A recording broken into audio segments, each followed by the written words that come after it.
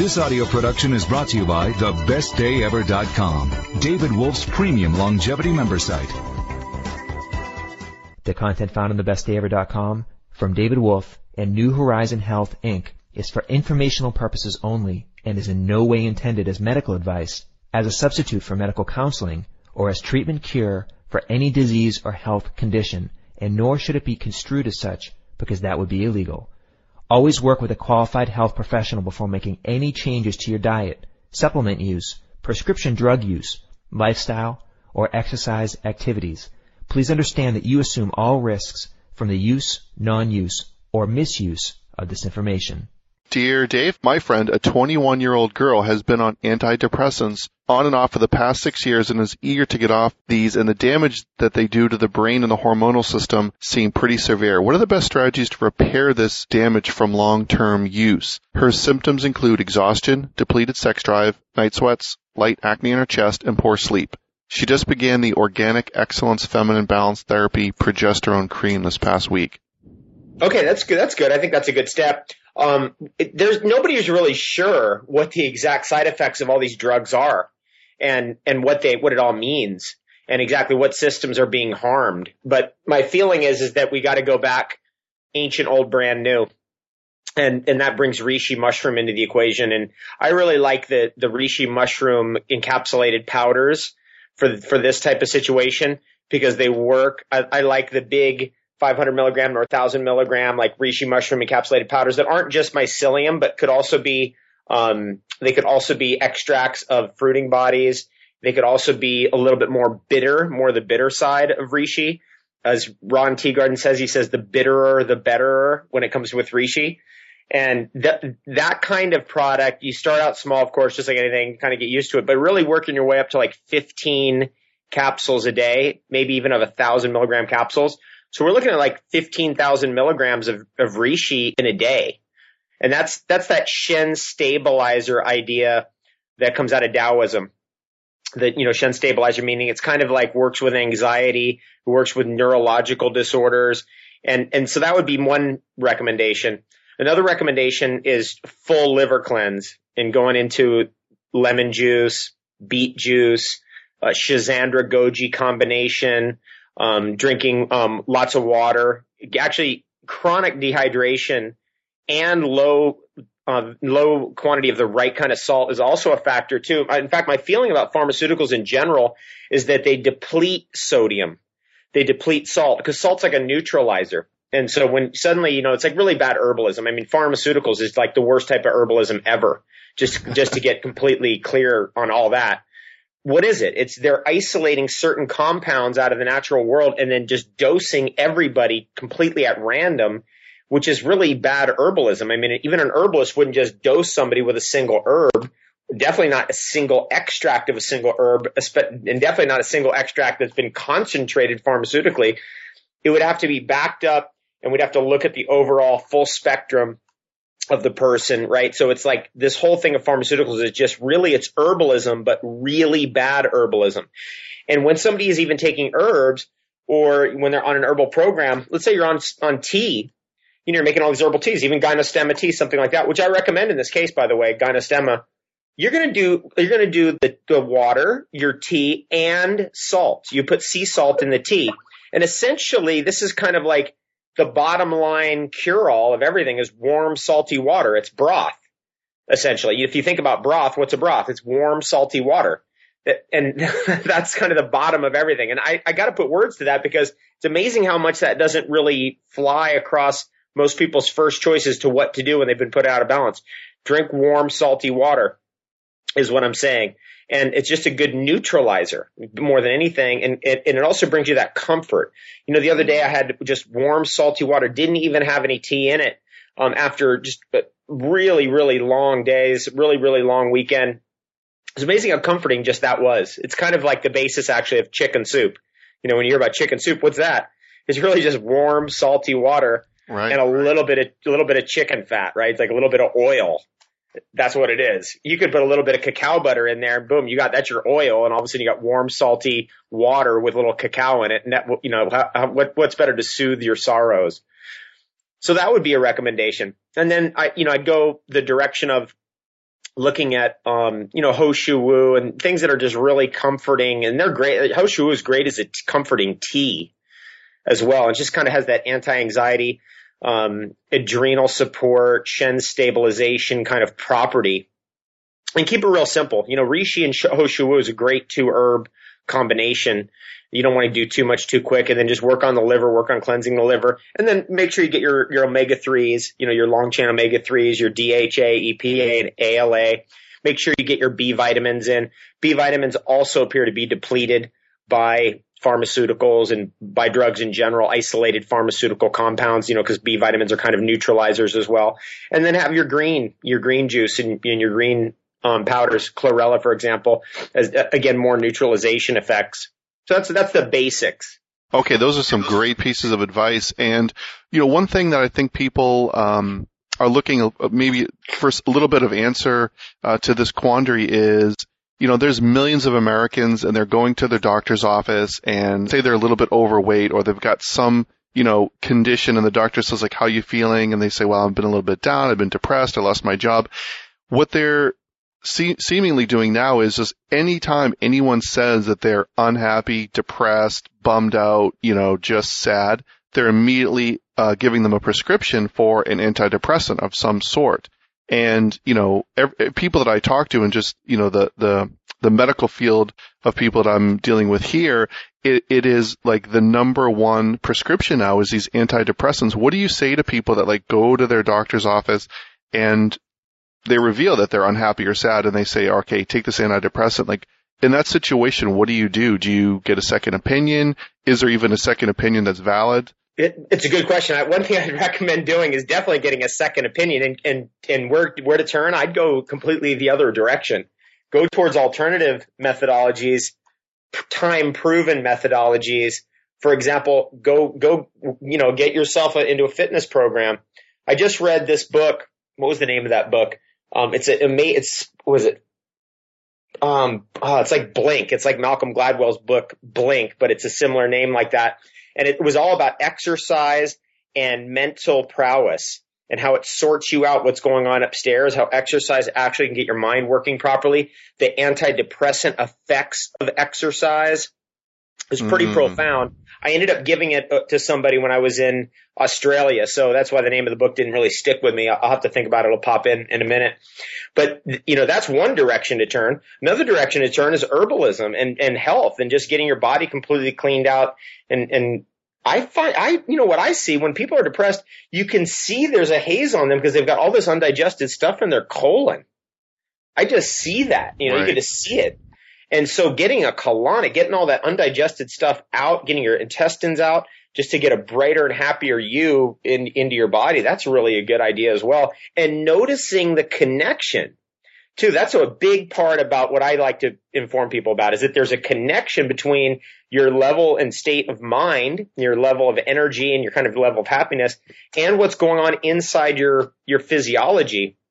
It's easier to feel happier when you have a clean physiology, when your intestines are cleaned out, when you have a lot of energy, when you're fit, when everything's just there. It's easier to feel better, and it's harder to feel bad. It's harder to feel depressed. Now, there are chemical depressant types of situations where somebody has a chemical imbalance in their neurology, where they're kind of chemically, not where everybody else is. For example, some people need extra amounts of omega-3 fatty acids. I remember years ago, well over 10 years ago, I had a friend who really felt like he never could really be right neurologically unless he had massive amounts of fish oil and massive amounts of maca. That really sorted him out. And he got there through experimentation, the trial and success method. He kind of figured that out for himself.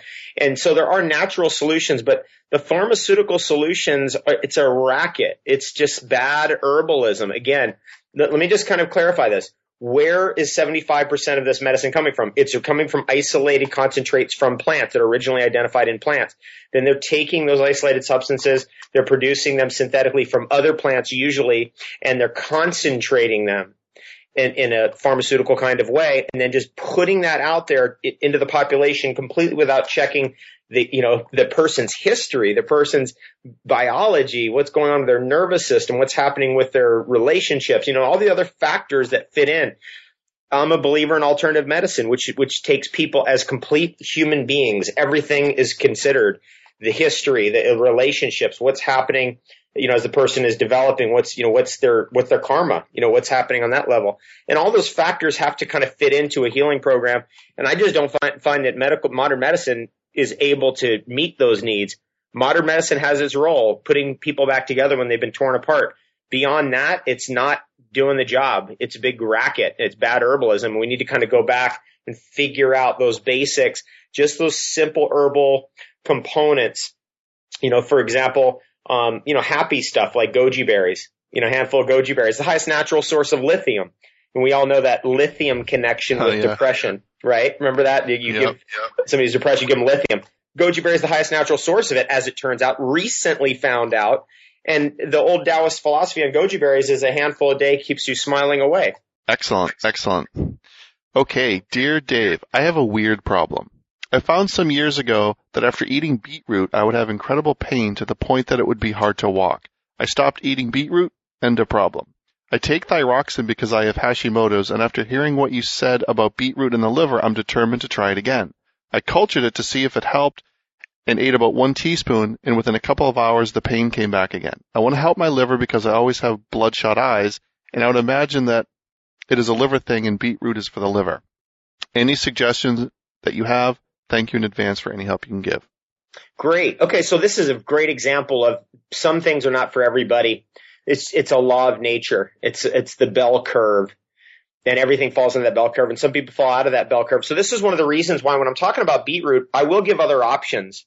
And actually, my new book, I just finished a book, Lucian. I think you're going to be happy with it. It's the update of the Longevity Now combined with the hormone book, combined with a whole nother book. So it's like 3 books in one. Super happy about it. But one of the things I do in that book is I go into the whole thing about betaine and the liver cleansing properties of beet.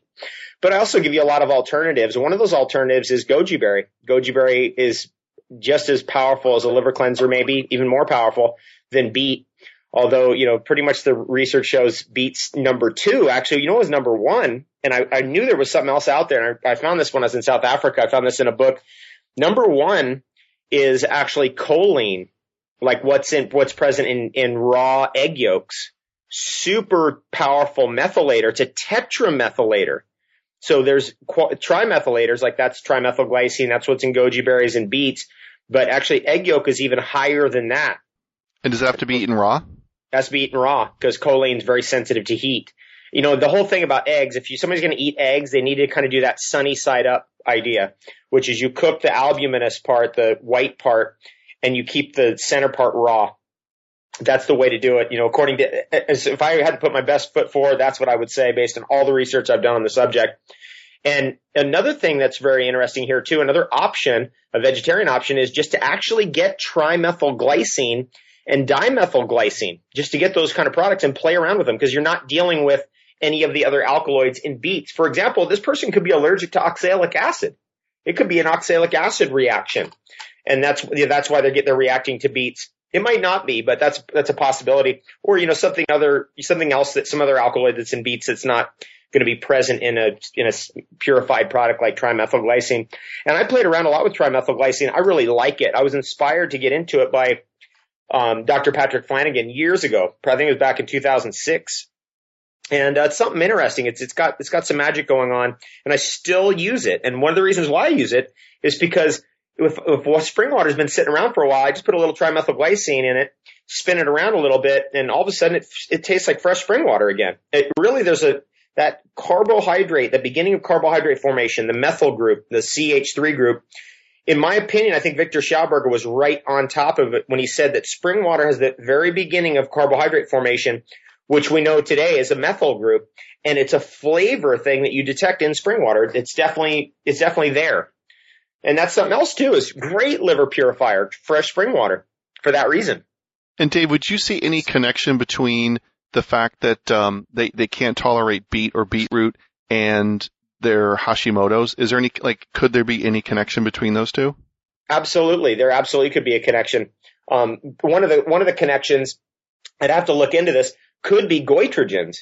There could be thyroid inhibitive substances in beet. I'm not exactly sure off the top of my head what's the goitrogen level of beets, but it could be high, and that might be a factor that's causing this to happen. That's causing the reaction. When somebody has that strong of a reaction, that's basically on the level of an allergy. And my advice in that situation is you got to just go to another food. You can't be pushing through something like that. It's just too disrupting to the system. And do you, just to follow up with that, do you find the people who adopt like a certain quote diet, like they're going to stick to this diet come hell or high water, like they're just going to juice kale 24/7, or they're just going to eat, broccoli or whatever, that situations like that more often than not can occur in someone with maybe like a frail constitution? Yeah, where they actually get topped up on the alkaloids in that food and they start becoming allergic to it. Yeah. Yeah, super, super common in the raw food scene. I was just with a very good friend of mine who I hadn't seen in many years, actually. And actually, him and I, we went out to see Woody Harrelson a couple days ago. We had a great couple days with Woody. It was amazing, good times. It was like old friends reunited. I hadn't hung out with Woody at his house in many, many years, and we just had such a good time. And we were talking because we hadn't seen each other in years. And I'm talking about my friend Ethan. We were talking about raw food stuff because, this guy's a hardcore raw food guy who's lived it. Lived in Maui, used to collect all the coconuts for all the health food stores, like wild coconuts, started that whole business of cutting wild coconuts open, having fresh coconut water in health food stores. He's just, really a real earthy kind of guy who's really lived raw food. And we were talking about that, and he was like, telling me, mango. There's a certain amount of mango that he can handle, and boom, it goes over that limit, and his body reacts. Cashews like that too. Like if he has a certain amount of cashews, boom, his body reacts and he can't really even eat it anymore. He can't eat cashews anymore because he overdid it. I mean, we all have, and some people have developed kind of allergies to these foods, even if they're super naturalist kind of Tarzan type of people like Ethan is. And that's kind of cool, to kind of know what your limits are. But sometimes you do push your limits a little bit too much, and then your body will push back and react. All right, cool. This program was brought to you by thebestdayever.com. Thanks for listening.